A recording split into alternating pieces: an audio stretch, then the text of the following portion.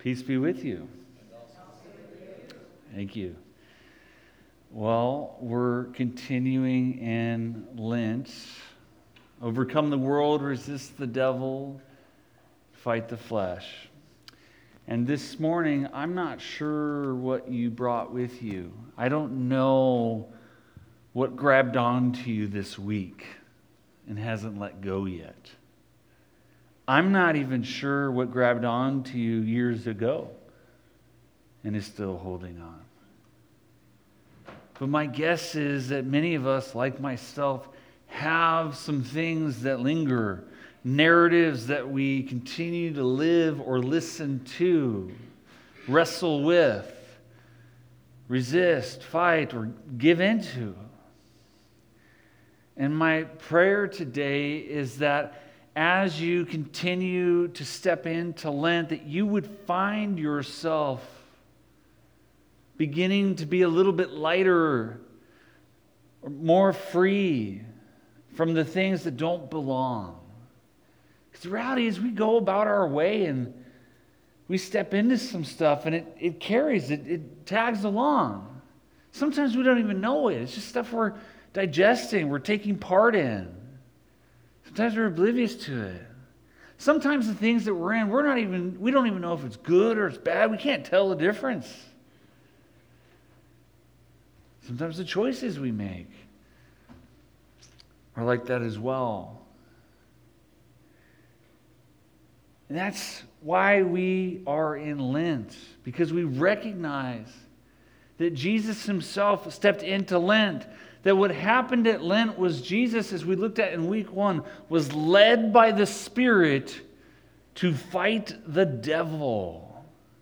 That's what the text tells us, that our God, who entered into our world, then stepped into the world of the devil to fight him. And our confession right alongside this as a church, surprising or not surprising, I don't know, is that we believe that the devil is real. And I hope I don't have to say it. I don't know that the devil's walking around with, some costume-like thing on. I'm not even convinced he's slithering around the ground like a snake or a talking serpent. But I'm convinced that the devil is real. And here's the thing. All of human history, up until really the modern age, in every culture, in every language, in some form or another, has a name or a figure that represents the devil. And sure, it could be tempting in our modern mind to think for a second, well, they were just, dumb. I don't think so. I want to venture to say that all of human history had as much reasoning capacity as you, much experience on the ground working through life as you. The difference in our modern convenience is perhaps that the devil's more real than the devil's ever been. Because we've entertained the idea now that maybe the devil's not really the devil. Maybe there is no devil. In The Usual Suspects, Kaiser Sose says, nobody believed he was real. That was his power.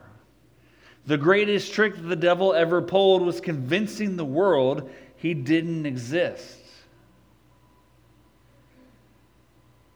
That's a temptation. Have any of you bumped into the devil at the barber shop? Driftwood coffee, maybe? Where's this devil we speak of? The writers of the scriptures confessed there was a devil. James in chapter 4 of James, verse 7 and 8, this is what we read. Submit yourselves then to God. Resist the devil and he will flee from you.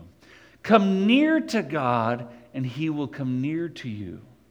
Wash your hands, you sinners, and purify your hearts, you double-minded. See, James understood something. There was a very real reality playing out in his world. And in the world of James, the world of the New Testament, not only was God close at hand, but so was the devil. So close that we had to actively choose to surrender ourselves to one while simultaneously resisting the other. And I want to encourage you to think for a second, what are the things that you are surrendering to, and what are the things that you are resisting? Can you tell up from down? Do you know the truth from the lie? Or are you, like so many of us, trying to discern between what you would think would be obvious, but maybe isn't?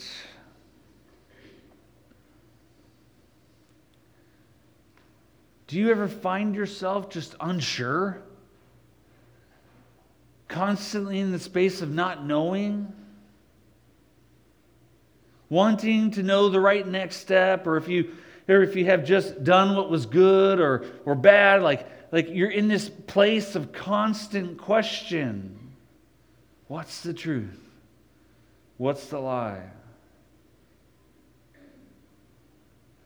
What is it about that space? Where have we gone that we've lost our capacity, to know the difference? What happened in our world? What entered into our mind? What embedded itself in our flesh? What normalized itself in our society that we accustom ourselves to that allowed us to no longer know? And this is what James is challenging us with. If you don't actively surrender to God and submit and resist the devil, up from down will not be so clear. But it's not just your actions and what you do that we live in question with. We don't even know who we are anymore, or what we are, or where we are. How many of you feel out of place? How many of you feel at times not at home? Like you're dislocated or you don't belong? Wondering how you got here, whatever here is. How many of you, from time to time, think the entire world has gone crazy? Only to realize, perhaps I've gone a little mad too.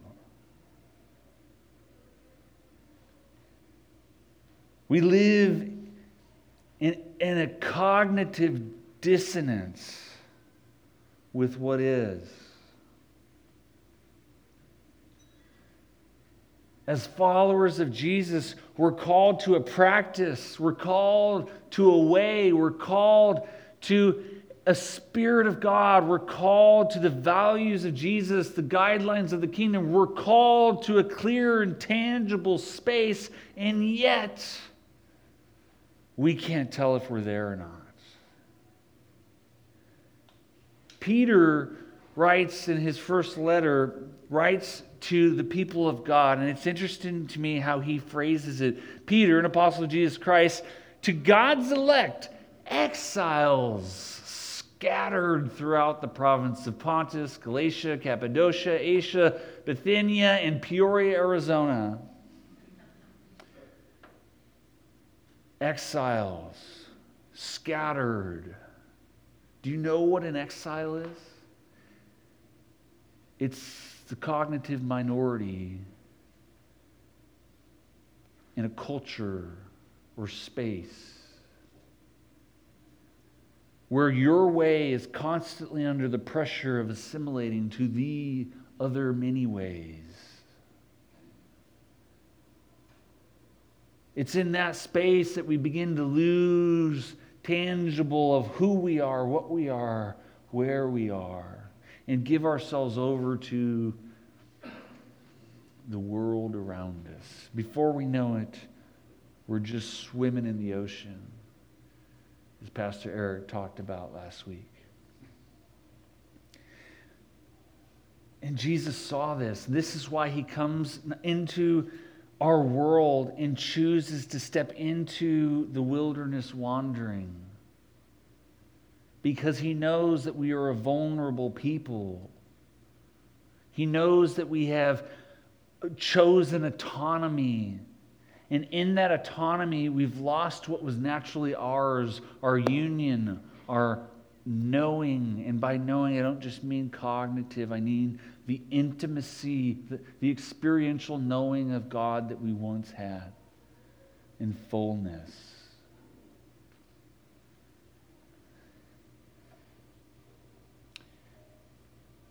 Jesus knew, just as Peter knew, that we were in danger of losing ourselves to the larger norms. He knew that our desires and our thoughts were susceptible to Babylon. This is why we need Lent. We're 26 days into Lent, by the way. 26 days ago, we invited each and every one of you to enter in with intentionality into the space of surrendering the things that have grabbed a hold of you, surrendering the things that have mixed themselves into your thinking, to allow yourself to be at a place where those things get exposed.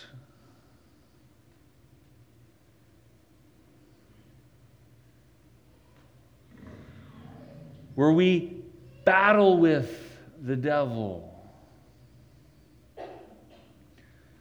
Where we know that we are being devoured, and so we choose to go to a place where those things no longer get to have their way. And I'm just curious, how's it going? Do you feel like you've stepped into it, that you've resisted the normalcy of the way things were? That you've allowed yourself to step into the true self of living with God and letting Him be enough?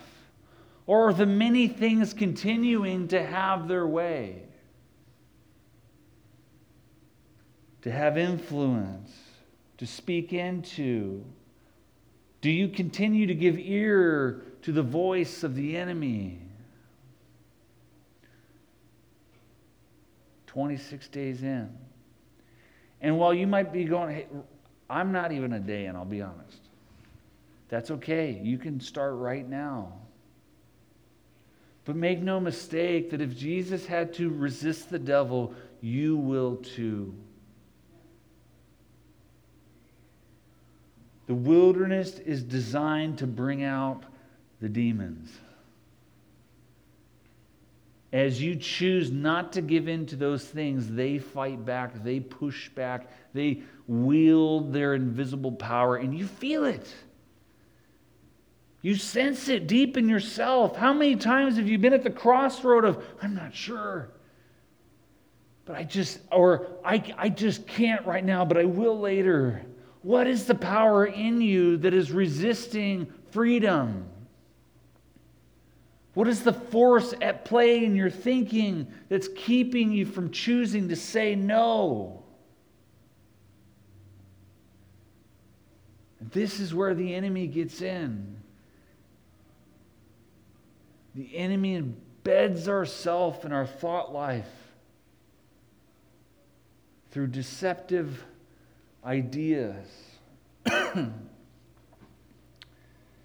So in Lent, we surrender to God and resist the devil. And little by little, two things are revealed. One the thing that is revealed is the lie that we allow ourselves to live. And the second is the truth that the lie is hiding.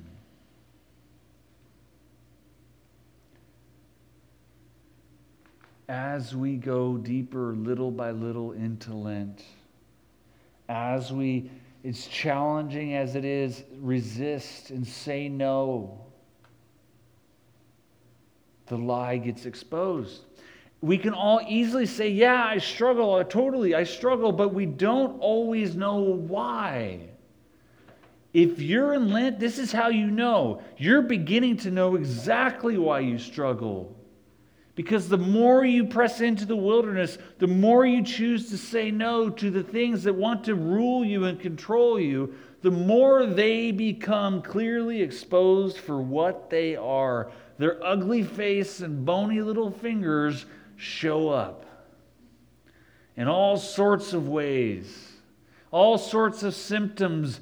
But don't confuse the symptom for the thing itself. Keep pressing on. Choose Jesus Christ. Choose the truth. Let the truth liberate you from the lie. We need that in order to detangle ourselves from all the things. And Jesus knew that.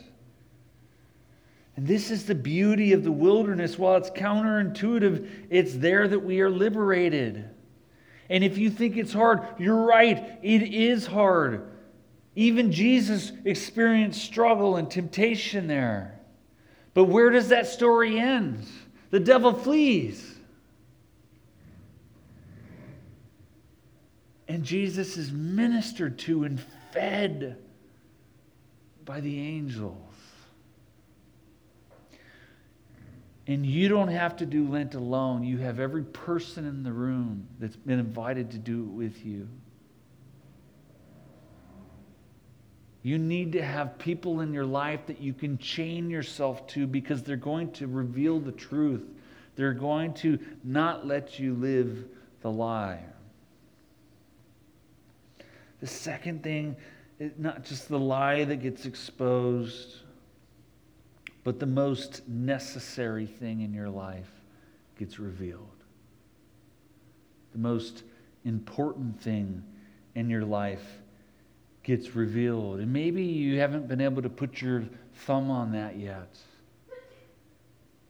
But that's the burning question that emerges through the wilderness wandering of Lent, is what is truly necessary as you prune yourself from the attachments, the things that have strongholds on you. You find that they are no longer necessary.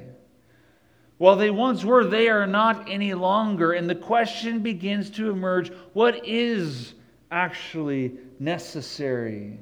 And I want you to think about that for a moment.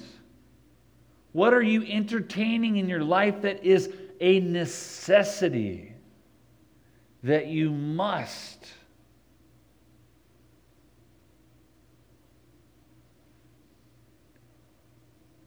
What are you entertaining in your life that you really don't have to? What lies are you depending on to keep you hidden from God? And that's the reality of the lie, by the way. We live lies to hide from our true self, who we are in God. We live lies because we think that they're true when they're false. Because the real truth, for some of us, seems scarier than the lie. How easy is it for you to accept unconditional love?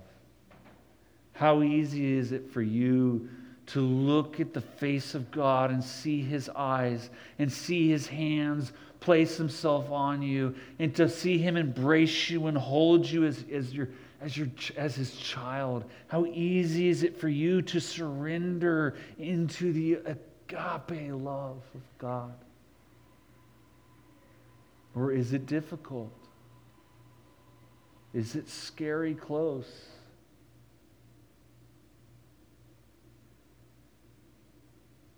If it's hard for you, Lent is what you need. Because whatever's left of you at Lent will be all that Jesus needs to help you become precisely the one that He longs for you to be, and deep down you know that you are. Lent causes us to step back from all those things we've let in.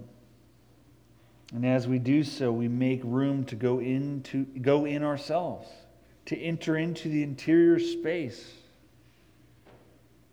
Where who we are, it's not what we find on the surface. It's not the labels. It's not the skills. It's not the preferences or the identity markers. It's none of that.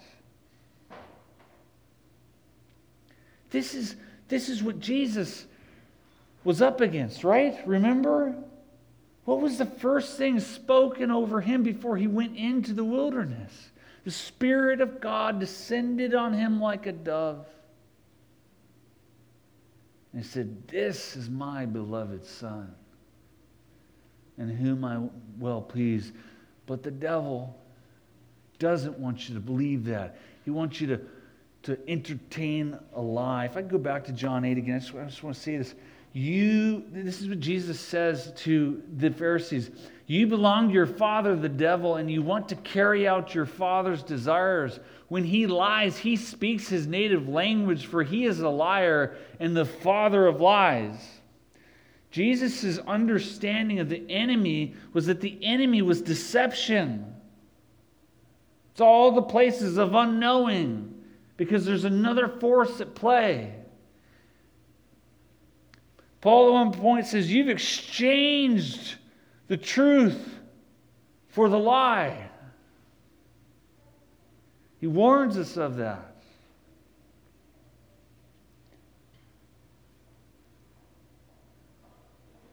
What is necessary? And as you ask that question, you will find that you've begun to resist the devil. Because the devil asks the same question in a similar form. He questions what you believe is necessary. Take note. I want to invite us in a bit of a contemplative manner to enter into Genesis chapter 3. I'm going to read it just as it emerges from the text. But I want you to really hold these words and think about what they mean. So I'm going to read it kind of slow. And as I'm reading, I just so you know, I'm praying in my spirit that God would speak to you, that you would see, that you would hear.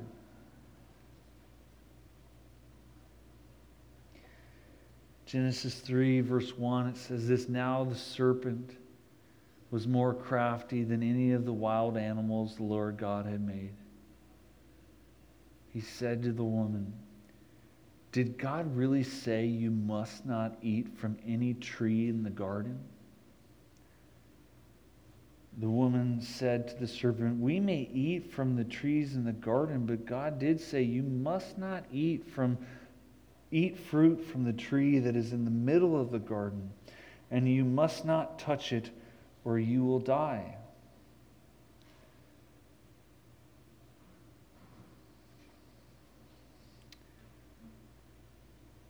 You will not certainly die, the serpent said to the woman.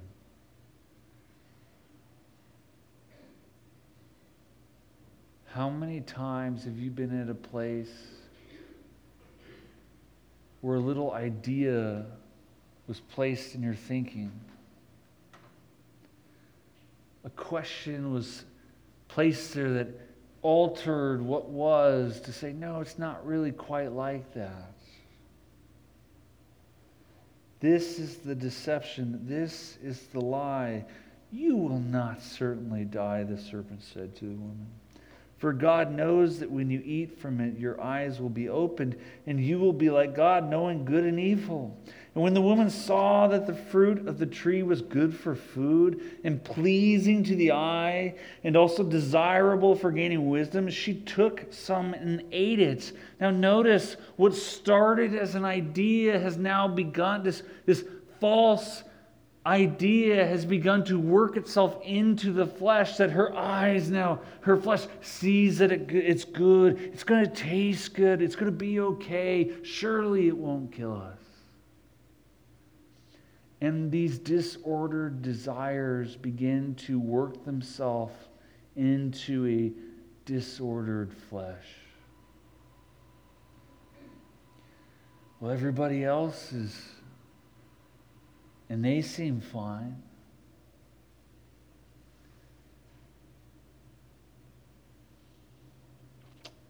When the woman saw that the fruit of the tree was good for food and pleasing to the eye and also desirable for gaining wisdom, she took some and she ate it.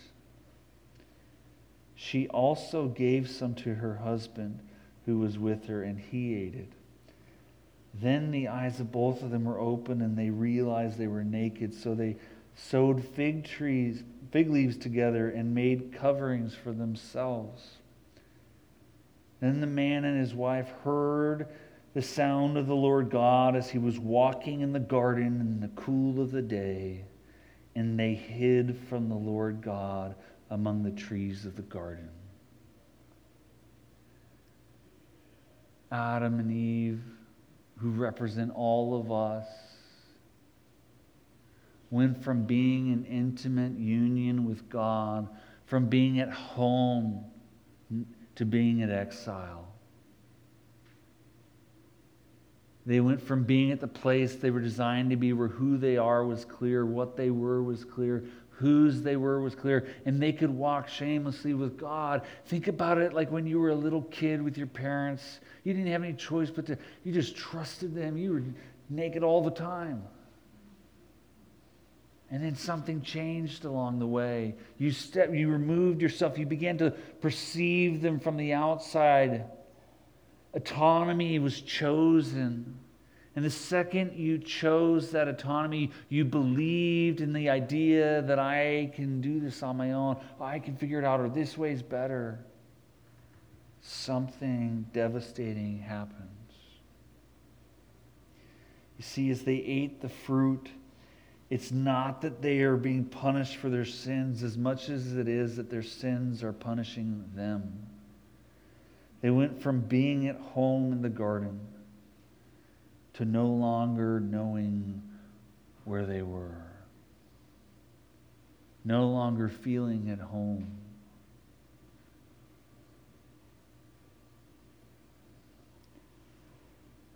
They moved from their natural place in oneness with God to their unnatural state of hiding from God.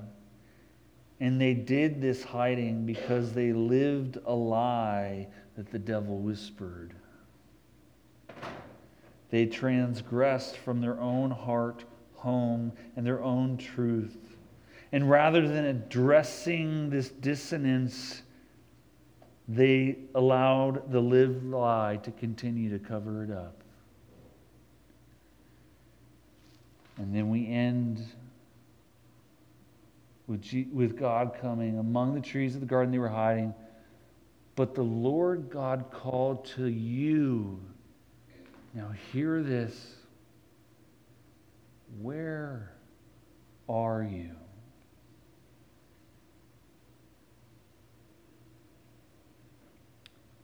We're going to go into communion. There's a table on each side of the stage. And the question that is emerging, that God is asking of you, where are you? Are you in exile? Are you living outside of who you are in Christ? If so, it's time for you to step back in. And as we are in Lent, we are inviting one another to resist the lie, to fight the devil. Jesus sets the table for you. And he doesn't say, hey, just those of you who have it figured out, come eat from this. He welcomes all to the table, even the deceiver. We see that when he invites Judas to the table. And so I want to encourage you to find another person or to go to the prayer corner, to take communion. And as you do that, as you partake in the juice and the bread, you are participating in the truth, the fact that your home is with God, not with the devil.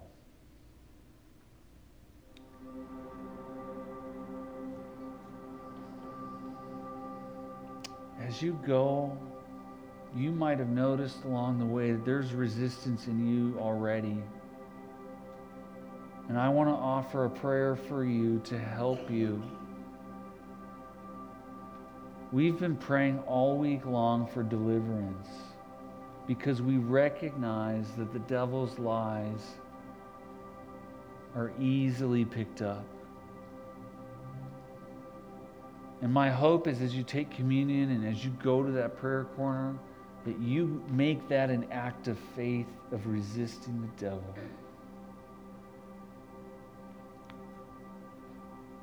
So I invite you to bow your heads and I want to pray, and then I encourage you to go to the communion table. Heavenly Father, we are your beloved children.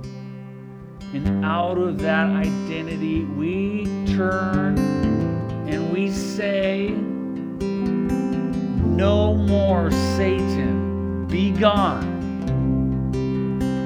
We ask you, God, to deliver us from the enemy. Free us from the lies. Help us to boldly step to your table, to partake in what is ours because of what you've done and who you are. Any bondage that exists in the room, lies that are continued to entertain, God, we cast it before you. We ask you for help. Set us free. Set us free in your holy name.